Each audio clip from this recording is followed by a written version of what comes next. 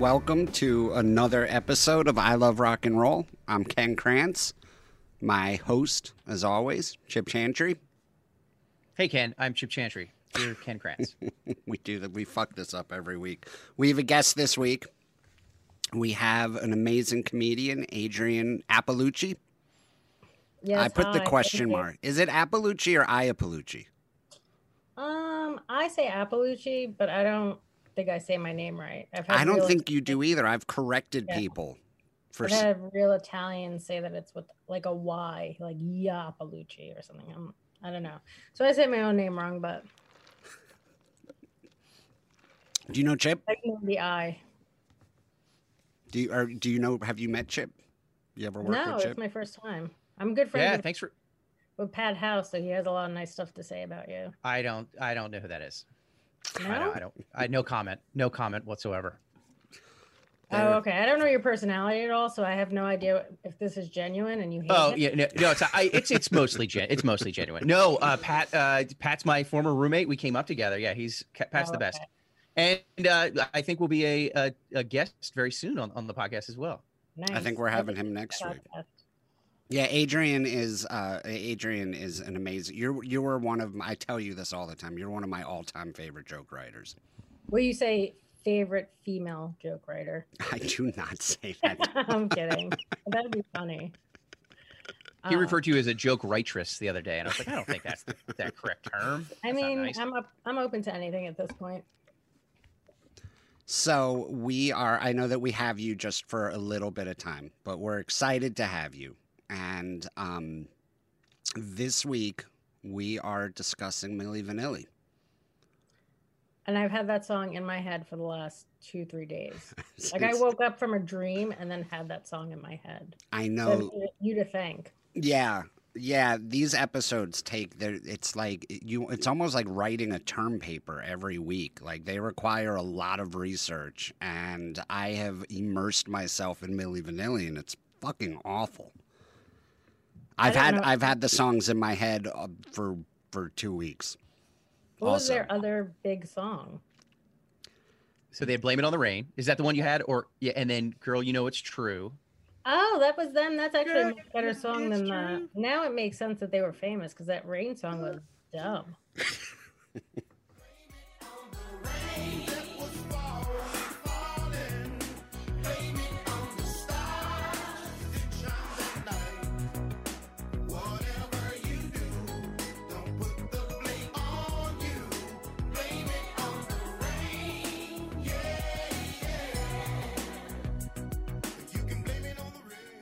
It's I mean it makes no sense. By the way, and I never could tell what he was saying in the chorus. Well, he wasn't saying anything, but what the singer was saying in the chorus when he's like, blame it on the rain. That was something fallen. You know, there's something fallen. I looked it up today, and he just says falling twice for no reason. It just I don't makes see no what I sense. thought it was. Blame it on the rain. Oh, I don't know. I have no idea what they were saying. My words are never right. So on the surface, everybody our age kind of remembers Milli Vanilli. They were huge for a year or two, and then it was exposed. Like everyone, I think, knows the surface story that they were exposed for lip syncing. We came to find out they weren't even singing on their own albums, and it was. Who cares? Do you know what I mean? Like, who really cares? You ever listen to like somebody on SNL? I mean, usually they're not singing either, or like live, and people sound terrible. It's like I'd rather you just lip sync. I did sort of come away with it, like by the end. We're fast forwarding a bit, but like by the end, people were filing class action suits against them because they were so devastated that like the people that sang the dumb pop song didn't look like what they thought they were. That's like suing the carnival. You know what I mean? Like, you know what you're getting into. Knock it off. Knock it off. There was another case like that too, where I think it was that Marky Mark song or CeCe Peniston. Like somebody was singing, and then they had this other lady in the video. Yes, who was like thin and hot. Milli Vanilli exposed all this, actually. Yeah, they really got to the bottom of it, and I think that was one of them was CNC Music Factory. It was CNC Music Factory, and it was Black Box. and they were both using the same lady, Martha Wash from the Weather Lady. Was that the name of the band? The Weather Girls? The Weather Girls. You remember It's Raining Men? Adrian? So it seems like, yeah, I remember that song, It's Raining Men. A lot of stuff to do with rain. Yeah, a lot of precipitation singing back then. A lot of weather talk. A lot of fake songs around rain. Yes. Mm-hmm. Yeah, fake rain songs were huge in the early 90s and late 80s. I don't know how this podcast works. Do you just tell me the story or do I ask you questions? Like, were they at least gay lovers? They were not. They were... That's sad. The one with the really pretty eyes, if they were gay, I would want him to fuck me face to face so I could see his nice eyes. It's all in the eyes. It's all about contact. That's what it is. Am I not allowed to say this stuff on here? You can say this. Yeah, no, absolutely. No, yeah. Listen. It's we know what we're getting when we have you as a guest. No, so you can jump in and ask questions, but we'll tell you the story and ask questions as we go along. Okay. So the story starts in Germany, and actually the story starts in Baltimore. Like in 1987 or 1988, there's a group in Baltimore called Newmarks, and they're like a group of DJs, and they record the very first Girl You Know It's True. They've had a couple minor hits, like locally in Baltimore, but they never break out. And somehow their version, the original of Girl You Know It's True, makes its way overseas to Frankfurt, Germany, where this producer, what was his name, Chip? Frank Farian. Frank Farian. He's a failed musician. He's a white dude. He's like a white German dude, and he wants to sing black music. And he's recording like Otis Redding songs, and he's getting completely ignored. So then he tries his hand at producing, and he ends up with a copy of Girl You Know It's True, and decides he's going to remake this song and release it in Germany, and not credit anybody from Baltimore. He was just going to try and pass it off as like a new original song. So he hires some studio musicians. I have their names. He hires some studio musicians to recreate the song, and it doesn't take off in Germany, but it charts in the Netherlands, and people start requesting live performances. They want to see this. They want to see this group that is that's singing Girl You Know It's True, but he doesn't have a band to show them. The studio musician that records it, is the guy who sings the verses, is 45 years old and fat and bald and ugly. And he looks like a 70-year-old lounge singer. Like he's just this, yeah, he looks like a lounge singer that's, yeah, just near death. Yeah. And then they have some 28-year-old rapper who raps his verse, and they're paid to make what they think is a demo for some other artist, and they record the song. It charts in the Netherlands, and they begin getting requests for live performances. So he decides he's going to recruit some models who can dance, and they'll lip sync to the music because he thinks that the people in the band are far too ugly. I would love this to go to like court, and that's his testimony. He's like, they're just far too ugly. Exhibit A. Look at these uggos. Yeah. I just love that the guy that sang Girl You Know It's True was my age. Yeah. Yeah, which is amazing. And like that would be like some brilliant but like really rough looking old comedian just like writes these brilliant jokes, and then some producer gets together and hires like two good-looking guys like me and Ken to come out there and be like, these guys are the fresh faces that people want to see. They can tell jokes, they can dance. The girls will all love them, and then they push us out there. I don't really even see anything wrong with this story so far. I actually, here's the thing. So there's not that much wrong with it yet. So Frank gets this idea to have these models, dancers lip sync, and were the models dancers Milli Vanilli? They were Milli Vanilli. They were Rob and Fab. They were basically borderline homeless musicians at the time. What a beautiful story that they found work. Right. They found they got a gig. I mean, who's going to turn that down?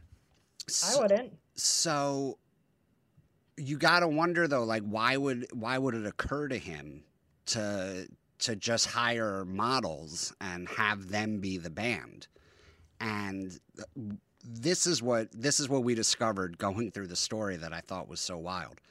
This German producer, Frank Farian, has gotten away with this before. He's already pulled it off once with a multi-million album selling band. Who's the other band? So there was a band in the 70s. They went for a decade, from 76 to 86, by the name of Boney M. And what it was, Frank was doing all this music. He was trying to make this black music, but he was just this schlubby-looking German dude that everybody ignored. And he spends like a decade trying to chart and trying to get famous through music, and he's just completely ignored. So then he cuts a song called "Baby Do You Wanna Bump." Baby, do you wanna bump? Do you wanna bump? Do you wanna bump? Do you wanna bump? And he thinks that it doesn't sound like anything else he's done, and he doesn't think it fits the music he's released. So he comes up with his name, Boney M, and he doesn't put anybody's picture on the album cover, and he releases it. And it becomes a hit. He's the one that sang the song? He sings the song and doesn't credit himself, just writes Boney M, and there's no picture, so nobody knows what the artist looks like. This song charts and begins making some noise in Europe, and again, he's getting requests to see the band live. So then he figures he's got to put together sort of like a fake band. So that was his actual song, right? It was his actual song, and he's trying to figure out how not to take credit for it. He thinks that if people see... Right. He thinks that if people sees his face attached to this song, they're not gonna buy it. But that's not anything really illegal because it is his own music, the Boney song, whatever. Right. No, everything is wrong. He's not breaking any laws, and I don't think it was anything that had been done before. I don't think there was like a precedent of right. He was a trailblazer in hoaxes. So music. he puts together this band, Boney M, and it's sort of like the blueprint for Milli Vanilli. So he gets these girl singers, and they sing their own parts in the studio. He sings his part, but he hires a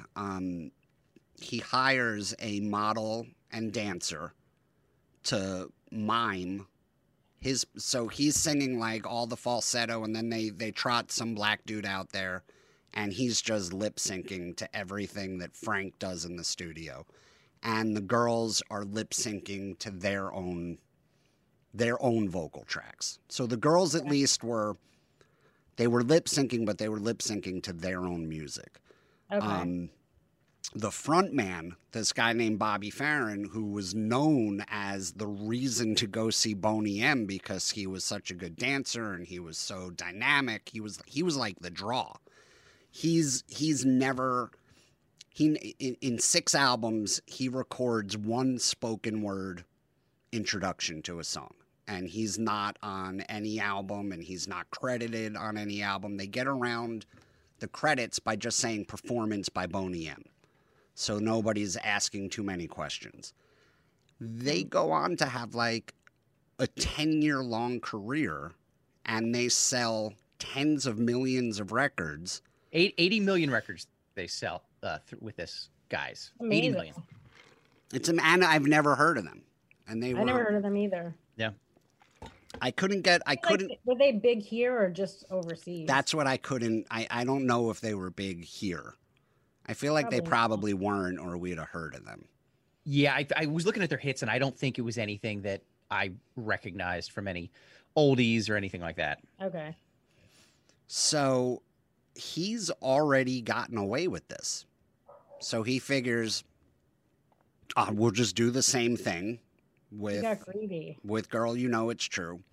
And I don't think he was thinking that they were going to sell tens of millions of albums. Yeah. So they release Girl You Know It's True, and it starts taking off in Germany, and then it starts taking off in Europe. And they thought that they thought it was just going to be like something local, but then it starts spreading, like it starts hitting in France, and now is when the first sign of trouble begins. So the guy who rapped on the album in the studio was a 28-year-old rapper named Charles Shaw. And he starts threatening. He thought they paid him $6,000 to do this demo. And they didn't tell him that it was going to be released. And he certainly didn't think that he was going to be part of like a European smash hit. Yeah. And now he's angry. And it's not clear. He got a Comedy Central deal. Exactly. Look, we didn't know this was going to blow up, so we offered you $10. Right. Oh God, that's funny. So it's unsure. Like they don't know if he wants money or if he just wants credit, but they kind of dismiss him, and they fire him and they bring in a new rapper to start rapping all the parts. At this point, Frank discovers Rob and Fab, and he plays them the instrumental track only of Girl You Know It's True, and says, this is the song that we have in mind for you. And they're under the impression, because he only played them the instrumental track, they're under the impression that they're going to get to sing the song. They have no idea that the song has already been cut and is completely finished. So he's like, you guys are good with this, right? And they're like, yeah, we can sing this. We can do this. They think they're going into the studio.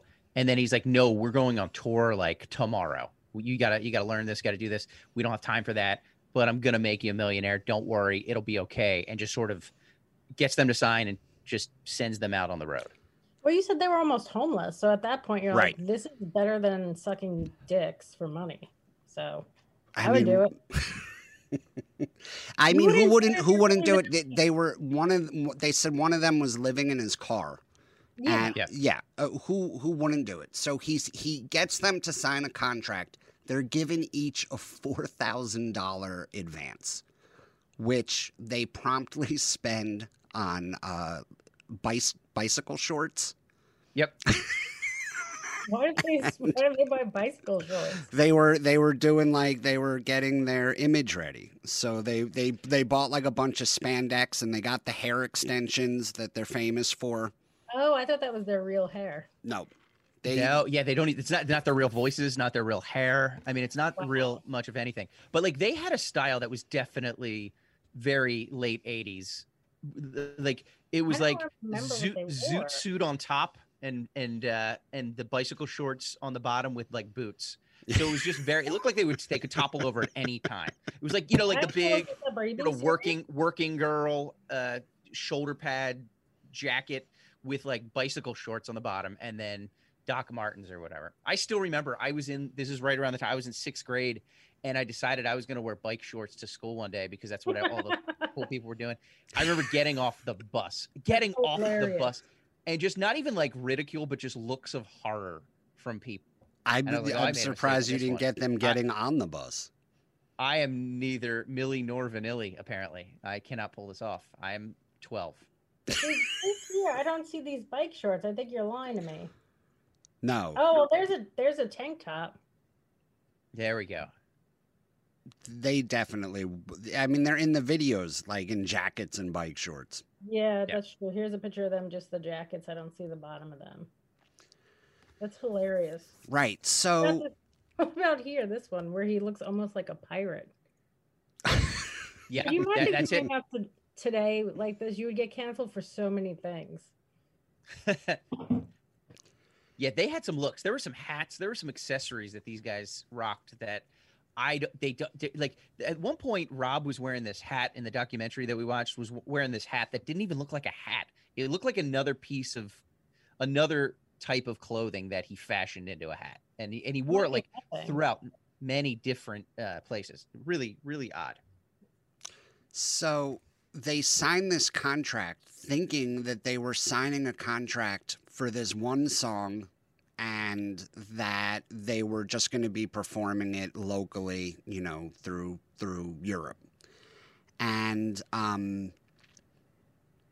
Rob, one of them is, I think Rob was French, right? And Fab I think maybe Fab is French, yeah. Fab is French, Rob's German, and they're in Germany, and one of them doesn't even speak German and signs a contract like this big in German. And, you know, they're told that it's just for the one song. They don't read it. One of them can't even read it, and they sign not knowing that they just signed a 3-album deal. And that for $4,000? Yes. All of that was for $4,000? Well, they end up they're given a stipend. You know, they're taken care of. They go the song takes off quick, like wildfire. And but they also signed that they were responsible for all of the live promotion, meaning that they had to show up and lip sync all these concerts. Frank got away with it for 10 years with Boney M. So I'm guessing he didn't even see that there would be any problem with this. Yeah. Right. He made a record company a lot of money over a decade. So when he comes out with this new band, people aren't even asking questions.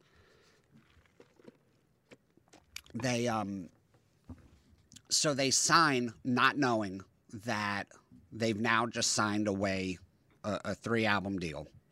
And when Rob realizes what happened, he like immediately once everything's signed, and then they, like Chip said, they get to the studio ready to work, and they're told, "Oh no, we're going on tour. Everything's already been done. You just have to lip sync.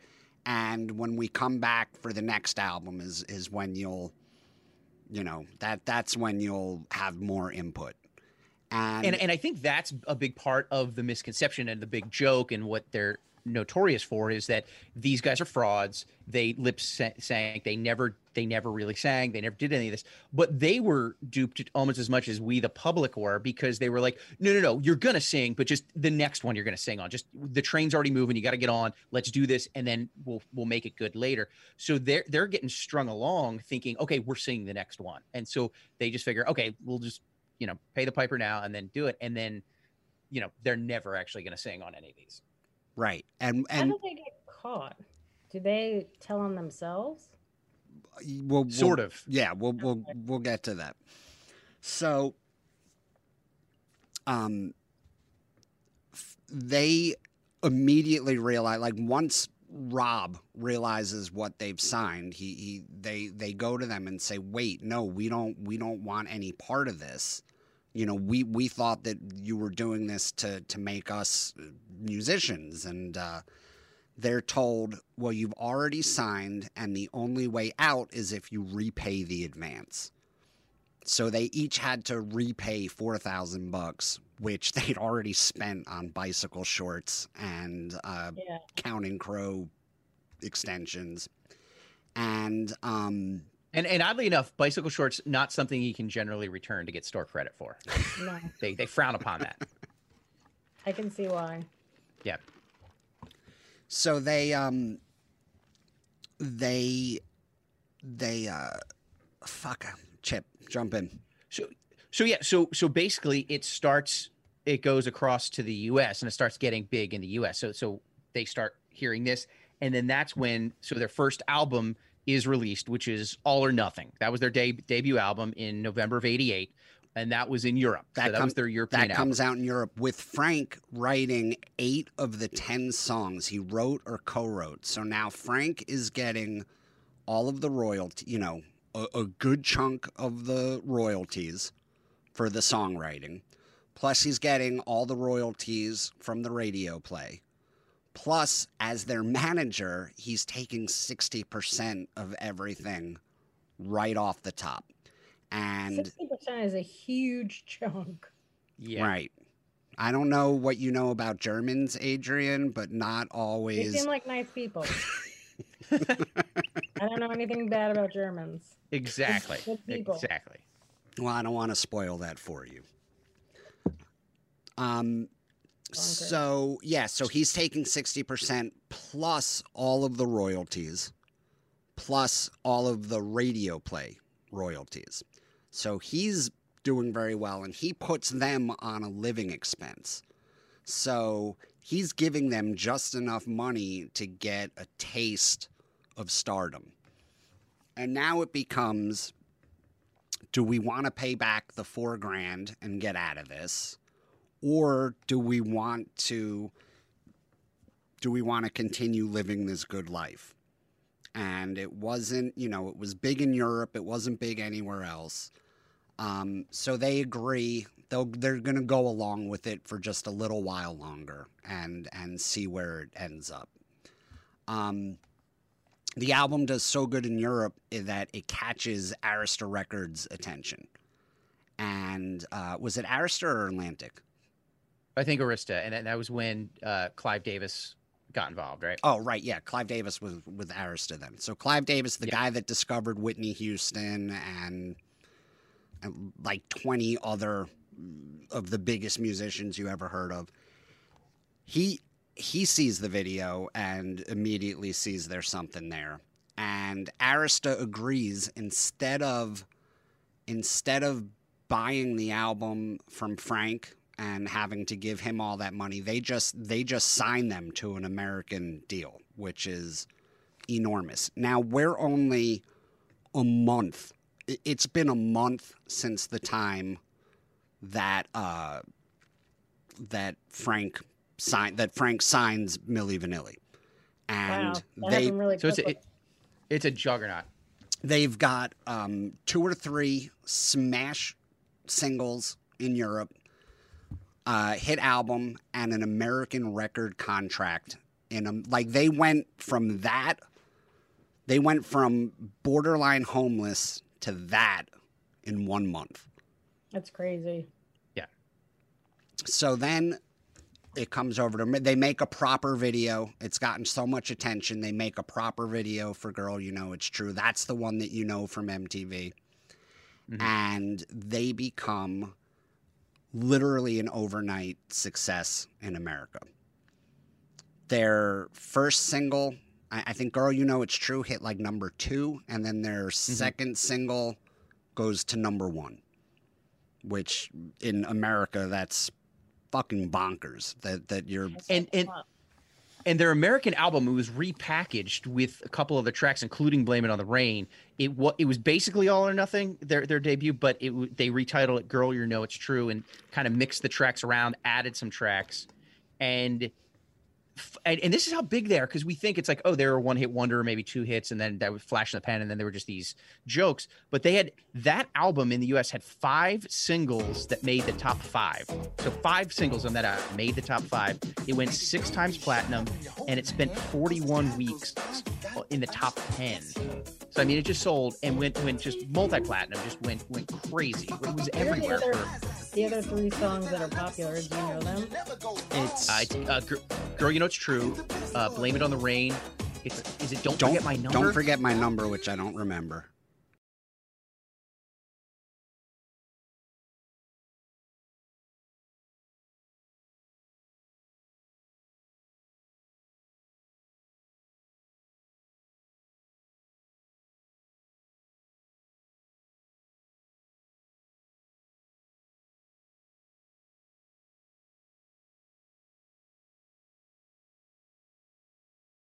Yeah, I do remember that one a little bit. Yeah. And then Girl, I'm Gonna Miss You was the other one, I think. Yes. Girl, I'm Gonna Miss You. Yeah, like somebody. I don't remember that. Didn't like Diane Warwick wrote one of them. Like she was a huge songwriter. Like they went from. I was gonna play the song for you. Oh, forget it. Sorry. They sell 7 million albums in the U.S. They sell, I think they like 13 or 14 million worldwide. Mm-hmm. And now they're performing to thousands and thousands of people every night, but they're trapped because it's not their music, it's not their voices, and they are now stuck in this juggernaut that I can't imagine anybody thought would get this big. Right. The way I remembered the story from the 90s was they went on that Club MTV show to do Girl, You Know It's True, and that's when the CD started skipping. Do you remember that, Adrian? No, I just remember everyone talking about how they were faking it. I wanted to die. It stopped. Girl, you know it's girl, you know it's girl. 80,000. Right. I remember that. I figured it was something like that. That's how they got caught. I'm surprised it didn't happen sooner, though. Technology always fucks up.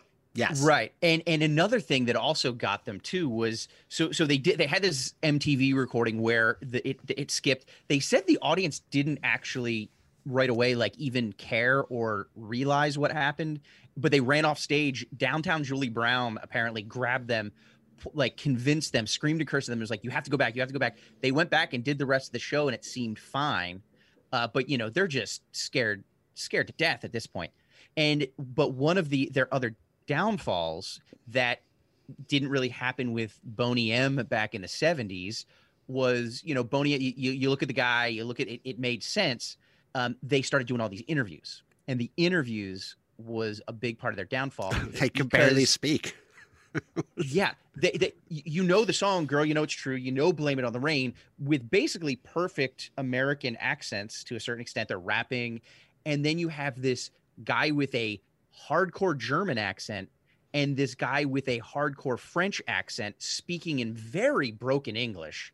And they're like, wait a minute, you can barely speak the language. You have these crazy accents that you can't hear on the record at all. So they're like, wait a minute. Like, that's when heads start turning and they're like, this doesn't make sense. This doesn't add up. Do interviews knowing that.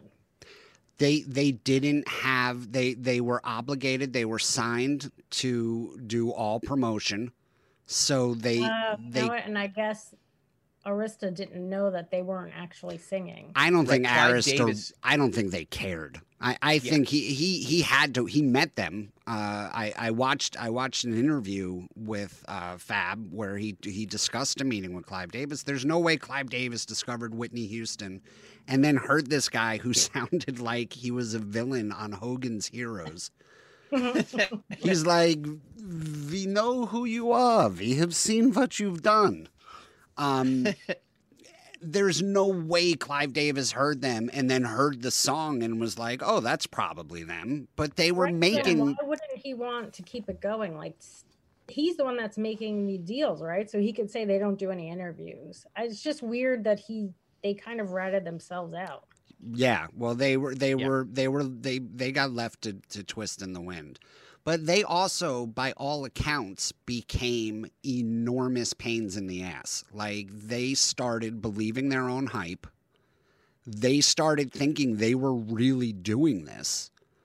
I would think that's probably, like, if you're doing that and people are telling you how great you are and girls are throwing themselves at you, you would probably start to think that you're great. I mean, I don't know. I feel bad for these guys now. I did too, actually. Absolutely. I went into it thinking that they were part of this hoax that got perpetrated on people, but they were really kind of sucked into it, and they, in a million years, never could have seen where this was going.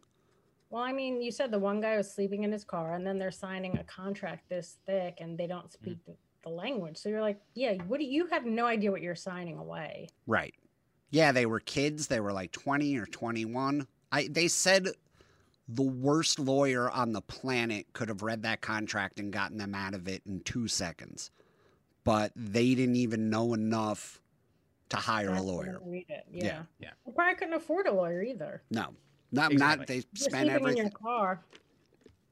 Sleeping in your car, dreaming about sweet bike shorts. Yeah. Are there even any great Jewish lawyers in Germany anymore?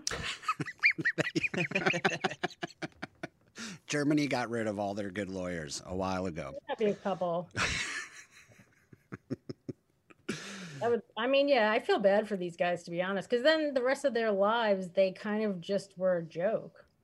Right. Yeah, and that started happening. They were sort of a joke even before it totally got blown up, because In Living Color started making fun of them. Arsenio really hit them hard with and that's at the height of his powers. So they're making fun because they're kind of a lightning rod. They're these two foreign guys. They have a very distinct look.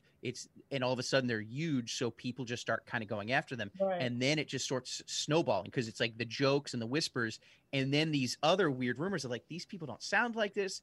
And then people are starting to realize that it's not adding up. And then they actually had, the way it was worded on the albums, like who was credited to what, was like worded really interestingly in the European ones, but in the American ones, that was like the first one where they actually credited Fab and Rob for the vocals. So they actually are sort of committing fraud there because they didn't come right out and say that they did that. So this guy in December of '89, this guy Charles Shaw, he was the rapper, right? He was the rapper that did the original. That's the guy from Baltimore. Right. No. He was the studio musician. He's the studio musician rapper, that did that. They were lip syncing the rap to. He's the one that started to make trouble in the very beginning, and then they just got rid of him. Yeah, and then he came out and was like, "Look, that's me on the record." And then Frank Farian actually paid him $150,000 to recant what he said and to take it back, which he like sort of half-heartedly did. But like by that point, people were like, the lid's kind of off. At right. That point, yeah. It was like trying to plug up a dam at this point that was springing leaks. There's a hilarious clip of them on Soul Train. Welcome. How you doing? Nice to see you. Pleasure. You are Robin, all right? Yeah. Who are you? I'm Fab. Todd. Okay. Teddy. Bruce. I'm DuPont. Good to see you. Now, I understand that you're from Germany and France, sort of, right? Yeah, he's from France and I'm from Germany. Mm-hmm. And what caused you to get into this rap so heavily, rather? We really liked hip-hop and rap. We really looked to the States, especially to New York and L.A. Mm-hmm. And, we tried to learn. And like this, we got our thing together. Mm-hmm. So you recorded the album beginning in Germany, right? Yeah, we recorded in Munich and Frankfurt, because there's our studio. So Rob, how come you do all the talking? Can Fahd? You speak English, right? Yeah, I can too. Who your favorite? where Oh Don my God, I still love Soul Train. I watch it every Saturday with my mom. You have to watch this clip. Don Cornelius is interviewing them after a performance, and you could tell he just flat out thinks they're full of shit. He's asking questions, and only one of them's answering, and then he was like, "You guys don't sound anything like this, and why are you only letting him speak? Like, why? How come you can sing but you can't answer a simple question?" Yeah. He was not. You couldn't even do that today. People would just tear you apart for even recognizing that. For even what? Like if you were accusing somebody of doing something, they would be like, they don't have to speak if they don't want to. Oh, absolutely. Yeah, definitely. It's Absolutely, their that would right. happen. They identify as mimes. Well, it's amazing how much how acceptable lip syncing has become now. Like, if imagine Milli Vanilli in the age of TikTok. Oh yeah. Yeah, they'd be fine. They'd just be another artist. They should just go on TikTok and lip sync their old songs. Well, it's hard now because so they're now the album. Oh, now they get nominated for Best New Artist at the Grammys. And everyone starts shitting themselves. What if they actually win? Because then you got to go up and give the speech. And the music is so critically hated that everyone figures there's no chance that they're actually going to win Best New Artist. And they end up, like, the fans love them, but they don't get a single good review in their lives. You know, it's just shitty. Well, you know, it's true. It's pretty good. I mean, the Rain song was dumb. Yeah. They win the artist for Best New Grammy. They get up. If you watch the acceptance speech, it's the shortest acceptance speech in the history of award shows. And it's so deflecting too. They're like, "This is for all the artists out here. Thank you. All the artists deserve this. Anybody could win this." And they just literally run off stage. We want to say thank you very much, but we want to say there are a lot of artists here in this room. There are a lot of artists outside in the world who can achieve the same award that we achieved today. And it's an award for all artists in the world. Thank you very much. Thank you. That's smart. Without Fab even saying anything. Sweet, not saying that they stole it. That's very smart. Yeah. Yeah. Yeah, I got to imagine that they never thought they would win, but whoever instructed them to not say anything had the right idea. So they win the Grammy. Now there's talks of the second follow-up album. They've signed a 3-album deal, and now it becomes a power struggle between Frank and Rob and Fab. Rob and Fab want more artistic input. Frank even lets them in the studio to see what they have, and they sing for him, and he realizes that it's garbage, and they're going to be exposed in 2 seconds if he lets them sing. So he says no deal, and they do another song, and they're getting ready to shoot the video for the lead single off the second album. Rob and Fab, as a power play, don't show up to the video shoot. Because they're like, this will force his hand. This is going to force him to deal with us. And they've hired like managers or something. They've hired new management companies to battle with Frank, and they're arguing behind the scenes. And then Frank goes, "Fuck it, I don't need this headache," and flies to America and gives a press conference that the whole thing was a hoax. So they completely tell on themselves. Yeah, he fires them and is just like they've been faking it the whole time, and like without their knowledge, like they're caught unaware of they didn't realize this was happening. He said, I think Fab was like literally going for a jog, and the manager came running out and grabbed him and stopped him. And was like, "We got trouble," and then overnight, just the floodgates open. I'm trying to see what their net worth was. I know this is never true. Wow, it only says $250,000.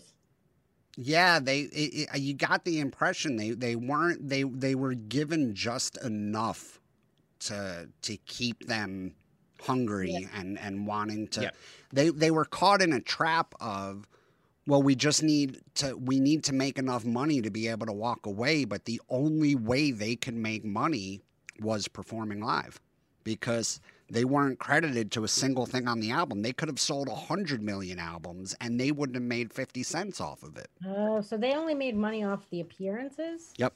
Right. So they keep going out there. So now they become national punchlines. They start descending into like drugs and alcohol. Rob attempts. See, this was another thing. I thought that Rob committed suicide because Exactly. Yeah, I thought so too. And he only attempted it. He attempts it by he's hanging off a balcony from a hotel in L.A. and threatening to let go, and somehow the police are able to get up there and pull him off. It's sad that he couldn't even do that. They got somebody else to do it, so it's all right. They paid a studio musician to. I wonder if the two of them are friends now, because it's like you almost go through something like that is like life changing, right? Whether it's negative or positive. So I wonder, and if you're with somebody, I wonder if you keep in contact with them and like if they're still in each other's lives. Did one of them die? Yeah. So here's the bad news. Yeah. Oh man. Between this and what really happened in Germany, this is gonna be a bad day for Adrian. Yeah, I know. You're learning a lot today. In Germany. It was a whole big mix up. So Rob ends up, I think, 32 years old, accidentally overdoses and dies. Yeah, something like that. Like in his sleep. 30s. Yeah, alcohol and prescription pills. To go out for him, because I would imagine you're tortured the rest of your life. Like, it's such a distinct look. Absolutely, and he was too, because like he was into drugs. He was getting into crime. He like got arrested a bunch of times for like assault and robberies. Like, I mean, he was. And you could just tell they were angry and bitter, which, understandably, right? And just they were just so mad, and everything was coming at them, and everything was crashing down. And they tried to make these comebacks, and it just never seemed to work. This is what I thought was so they go so their first album sells 14 million copies worldwide. Then the whole thing blows up. They're exposed. They become punchlines. But their Grammy is actually revoked. Their Grammy is revoked and locked in a vault and still in that vault to this day, which seems so petty.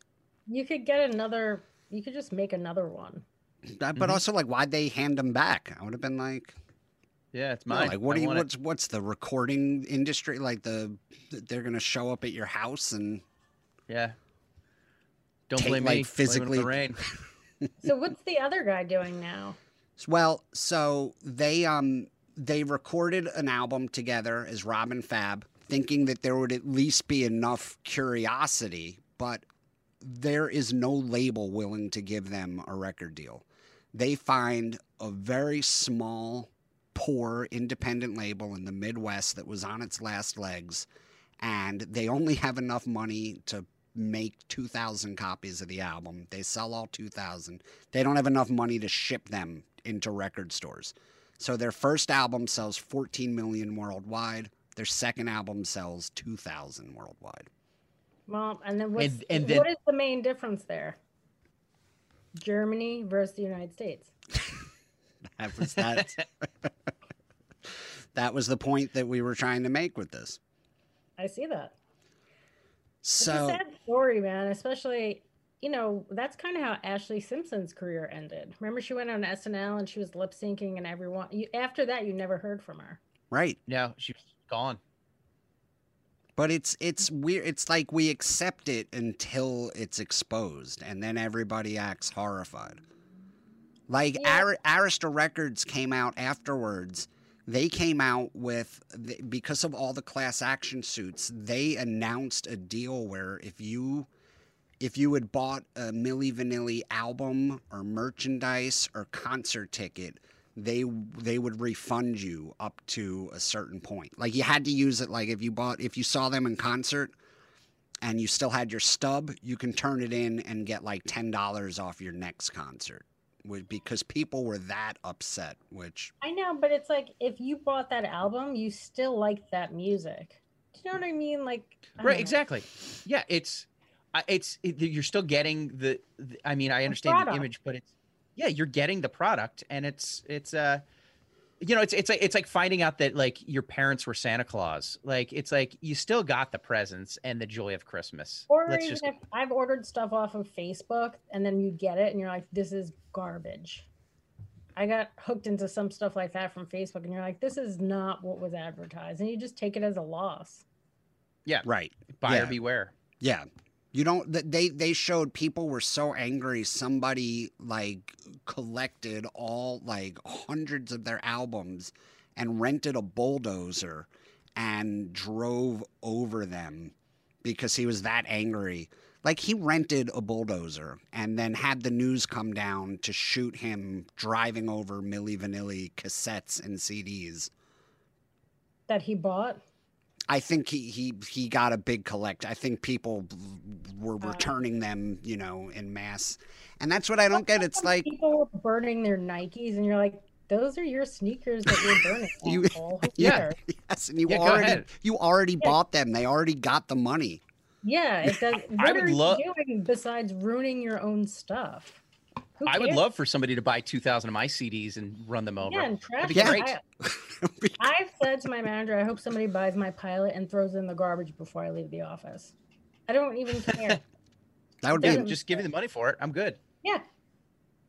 I'm gonna have to get out of here soon. That's okay. Yeah, I saw the time. You can sign off whenever. Well, do you have any questions? No, because I didn't know any of this stuff. I just thought that they were in on it from the beginning and they were just trying to deceive everyone. Now I actually feel bad for them.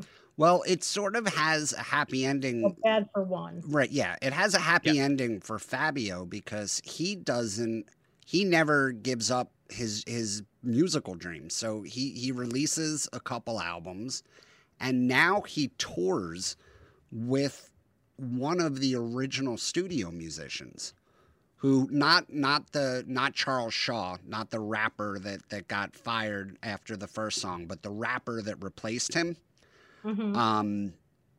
He now tours with him. So you've got the and they sing everything live and they call it the Milli Vanilli Experience. And I'm surprised they're not singing Milli Vanilli songs though, right? They're singing Milli Vanilli songs, but this guy's now singing them live. Well, because even so,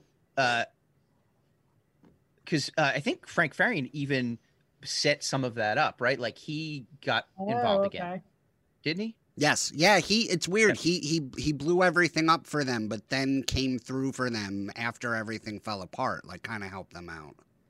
Kind of like Hitler. Just almost exactly like Hitler. Full circle. Comes out of the bunker and is like, guys, my bad, my bad, guys. Like, I'm gonna buy you guys all lunch and we'll call it even. Yeah. Which ironically they could have done from the very beginning. He could have been like, it could have started with him like, listen, I'll buy you lunch and then you guys just do this. Well, thank you for having me. I learned a lot about Milli Vanilli that I never knew. You probably never wanted to know. No, I mean, I always thought they were in on it and that they were pieces of shit. Now I feel bad for them. That's what I thought. And then I came away from, I mean, I still think the music is horrendous, but I came away from it. Well, you know, it's true. It's still pretty good. Yeah. Blame It on the Rain is terrible. I don't know the other ones. Yeah. I don't know. If I was them, and somebody came to me with that opportunity, I would still do that knowing how it turned out. I almost. Yeah, why not? Make some money, like make it good for yourself, and then, go for it. And here for a year. It's on the road and stuff. They were living it. They had a great year. They lived a year like if you think 3 #1 singles in 1 year, the Rolling Stones have never had a #1 single. Like David Bowie's only had 2. Bruce Springsteen's never had one. They had 3 in a 12-month period. Yeah. I mean, they didn't have anything to do with them, but it's still. All right, I gotta go. All right. I got another. Well, thank you so much, Adrian. Thank you so much for having me. Yes, I hope I hope- get to see you guys soon. And Adrian, would you mind if we had somebody overdub all of your parts from this podcast? I would be That's- honored. We may have somebody re-record them if that's okay. I would be honored. All right. Okay. Thanks, We'll Adrian. still put you on a stipend though, so it'll be all right. Don't worry about it. Okay. All Well, right. thank you so much, Adrian, for joining us. Yeah, thanks for having me. Hope to see you guys soon. All right. Thanks, Adrian. Bye. Bye. So, all right. Do we have anything that Yeah, so What did we I miss? think it was, you know, I think there was like the dueling things after it all blew up. Then Rob and Fab, they try to, they only sell the 2,000 copies. They try to do that, but then at the same time, Farian, he puts together, literally calls them the real Milli Vanilli, like Yeah. the real Ghostbusters, and has the studio musicians create another album because he's like, look, this is a machine here. These are the people who did the first album that sold, millions of copies. Let's try to do this again. But I think it's even shady. He even hires basically a model. This guy Ray Horton. Yes. It's like, what are you doing, dude? You're already doing this. And this guy Ray Horton, who was like, he looked like a cross between Millie and Vanilli. Yeah. And they get him, and like he barely sings on it at all. But then they realize that after they record everything, that he's like, I guess we better go back and let this guy Ray Horton, because I don't want to get caught again. Like this guy is so arrogant. Frank Farian's so arrogant that he's like, oh, I think this will work again, but then goes back and tries to do that. And then there's even another group that's like another offshoot of them called Try and Be, and they record another album that's sort of like under this. Well, no, Milli Vanilli. I think what that was, I think that was the real Milli Vanilli, and they changed the name for America. Okay. Oh, that's what it was. Yes, So they, yeah. Okay. They switched the names. Okay. So yeah. when they tried the real Milli Vanilli, nobody was buying it, so then they changed the name. That's right. And then in that second album, that Try and Be, they even did a cover of Dr. Hook's Sexy Eyes. Do you know Dr. Hook? Yes. My parents liked them from back in the 70s. Was which that is like another band Dr. we should Hook look- in the Medicine Show or something? Yes. Yeah. And like, I know. just very. I know his son. Do you really? Yes. We can get Really? his son has a podcast that I've done. Is that right? My parents loved them or that band or him or whatever it is, and full of crazy stories with that group that could be interesting. But they had some really like kind of like novelty hits, but then like real hits, and I mean, that's a bizarre group. But yeah, so they covered that. Oh, one of the other things I think we should I guess Milli Vanilli sort of cashed in on some of the joking, like they did that Carefree gum commercial that Right, where they basically mocked them, but they were They in were on the lip syncing joke, so- opera in that commercial. I remember that commercial. Well, like I forget, it was like gone from my consciousness. But then when I was watching that on YouTube and they played it, I was like, oh my God, that commercial was Yeah. everywhere for months. Yeah. And I and then of course they were so that's when Farian agreed to produce them, like brought them back, the two of them, rather than the real Right. Milli Vanilli. He was like, he was good, and he had them on vocals, but like Rob is going through, like drugs and all the crime stuff. And like right before the promotional tour on April 2nd, 98 is when Rob overdoses, to sleep. So, so then everything, put the kibosh on the rest of that project. Yeah. Yeah. You know, it was funny when I was watching this, I watched like a 90-minute interview with Fab from not that long ago, but there was something about the way it was recorded where, or maybe it was just my TV where it was just like a split second behind. So it looked like he was lip syncing this entire interview, like badly. Oh, that's incredible. Yeah, I was like, I can't imagine that was done on purpose, or like maybe it was just. That is hilarious. And I think the thing that we have to remember, bottom line, is that Milli Vanilli wasn't a band; they were an idea, and I like the idea. They came out. It's like sure you have the face guys, sure you have the the background guys. It's almost, to a certain extent, it's almost like look at Pet Sounds. We love Pet Sounds. That's not the Beach Boys. It's so funny that you say that, because that's what I was thinking as I was watching this. I was like, well, I guess the thing is, though, that the Beach Boys didn't try and hide it. You know, like, you knew when you'd see them on tour that you weren't seeing Brian Wilson. And the studio musicians credited in Pet Sounds weren't the Beach Boys. So they did it. They were just out in the open about it.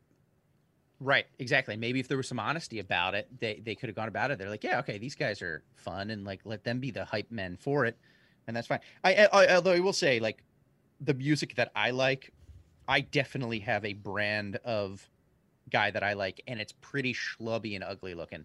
Like, because I know I'm getting the real McCoy. Then I'm getting the real thing. Like some of my favorite, like I was looking at my favorite bands, is like Built to Spill, The Hold Steady, LCD Sound System, The Pixies. Like, they look as schlubby as I do, and I can trust that it's actually them putting the work in. Yeah, exactly. Like nobody's, like, Doug Marsh from Built to Spill is not the pretty boy frontman who's lip syncing. Like, the only reason they're putting him up there is that he's a virtuoso. Yeah. Are you wearing bike shorts right now? I can't see you from the waist down. I am. I'm wearing bike shorts, and I've got a banana stuffed in there. That's great. That's good. That's good to know. All right, I have to. I got to go pick up my kid. Do we have anything else?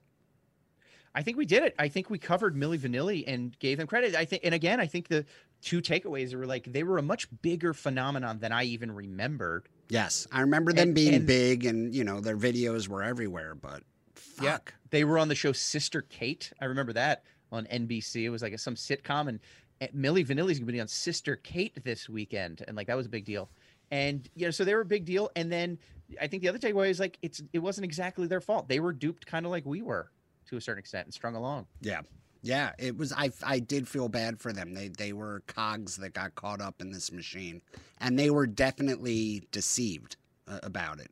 Now, it doesn't sound like they handled it well. They turned into giant divas and pains in the ass and started believing their own hype. And you can tell they were angry too. Absolutely. And, like, I think that's the thing too. Like, when your back's against the wall and you're a fraud, you're going to lash out and be defensive. Like, even that thing where they were like, had these like delusions of grandeur, like, and they said it was because it was a language barrier thing, but like, basically, like, Rob was like, we're better than Bob Dylan and Mick Jagger and all this stuff. And they said, well, it wasn't really worded that way.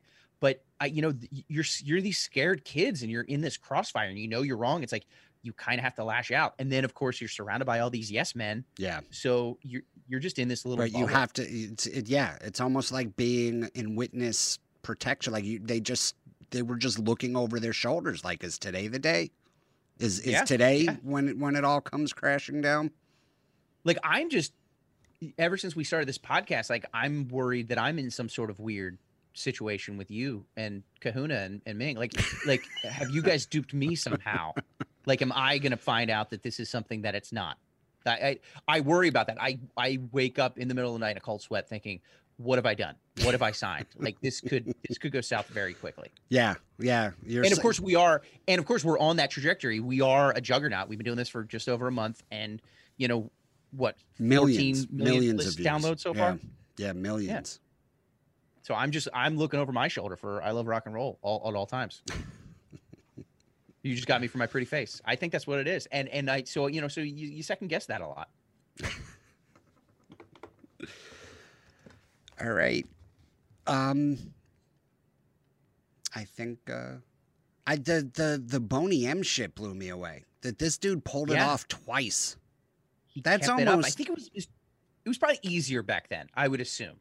It's like, you just don't have that, even in the 90s. Like, you don't have that back in the 70s. You don't have that same, the internet. Not that the internet was, 1990 was a real thing, but like, just you don't have that. There was a gap between the audience and the artists that I think you could pull a lot of that shit. Yeah. And they could get away with it. But I mean, he got away with it for a decade with those guys. Yes. Yeah, it's great. They were actually more successful. That's blows my mind. Like, Milli Vanilli wasn't the most, although I guess in America, maybe in America, and I think like in the short amount of time they sold, like Boney M did it over the course of a decade. Yeah. So, but yeah. All right. Well, we'll be back next week. Yeah. Thanks everybody for listening. Make sure you go to Rock and Roll Pod at Twitter on Twitter and check us out and let us know what you think. Rate and review us we're on Apple Music now and Apple Pods, I guess. Apple iTunes, yeah. iTunes and all that. So definitely check us out there and subscribe. Right, subscribe, become a regular listener. Smash that subscribe button. Smash it. All right. All right. Ken, Thanks, good job Chip. today. All right. Bye.